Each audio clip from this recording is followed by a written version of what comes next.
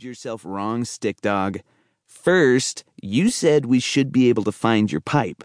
Second, we couldn't find it. Therefore, the pipe must have moved. Excellent deductive reasoning, Karen, Mutt exclaimed. Way to figure it out. Yes, Stripes said. And Poo-Poo pointed a paw directly at Stick Dog. He smiled slightly from one side of his mouth. He squinted one eye and declared in a loud, sharp whisper, "You're busted." Now, Stick Dog could have said, "Maybe you guys just aren't very good at finding things in the woods." Or he could have asked, "How in the world could I pull a huge pipe out from under a 200-ton hill of rocks and dirt?" Or he could have said, "You guys are nuts." But Stick Dog didn't say any of those things. He liked the looks on their faces. They expressed a sense of accomplishment. Stick Dog was often the one who ended up being right about things, whether it was some piece of random information or the legitimacy of a particular food-snatching strategy. And now that the other dogs thought they had gotten the best of him, even though Stick Dog knew they hadn't, he liked the way they were feeling about themselves. So Stick Dog let them believe that he had moved his pipe just to trick them. And he changed the subject entirely by saying this: "I'm hungry. We need to find some food."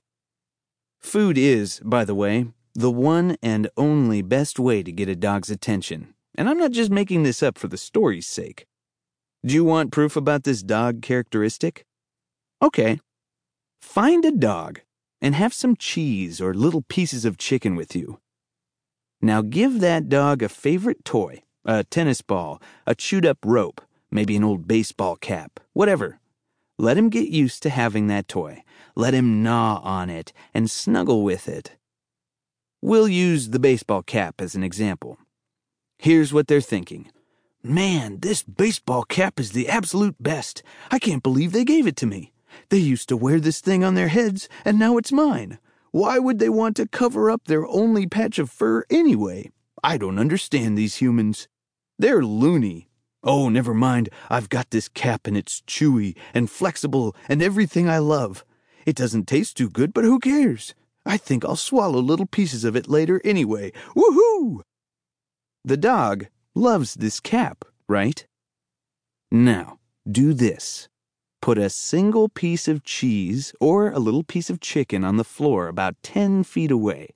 Make sure the dog sees you, but you don't have to call him or point to the food or anything. Now, watch what happens. 90% of all dogs will drop the cap that just nanoseconds ago was the absolute center of their universe and go get that food. You know what the other 10% do? They're the smart ones. They take that baseball cap over to the food on the floor. Then they drop the cap right next to the food, eat the food, and pick the cap back up. But make no mistake, it's the food they want the most. Need further proof for this 10% of Einstein dogs? All right, Mr. or Mrs. I don't believe everything I read in a book. Try this. Get the dog to stay. Then take the baseball cap and put it on the floor a few feet away to the left of the dog. Then take the tasty food morsel and put it on the floor a few feet away to the right. And then say, "Okay," to release this fine beast and see where he goes first. He will go to the food every time, guaranteed.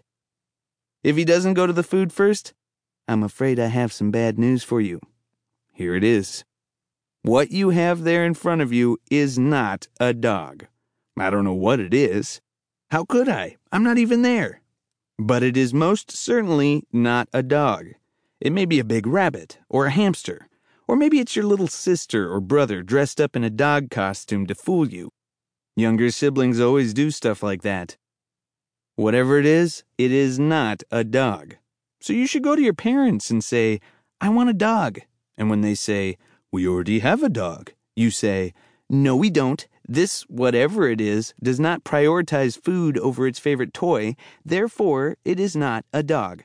And I want a dog." Use the highly scientific toy versus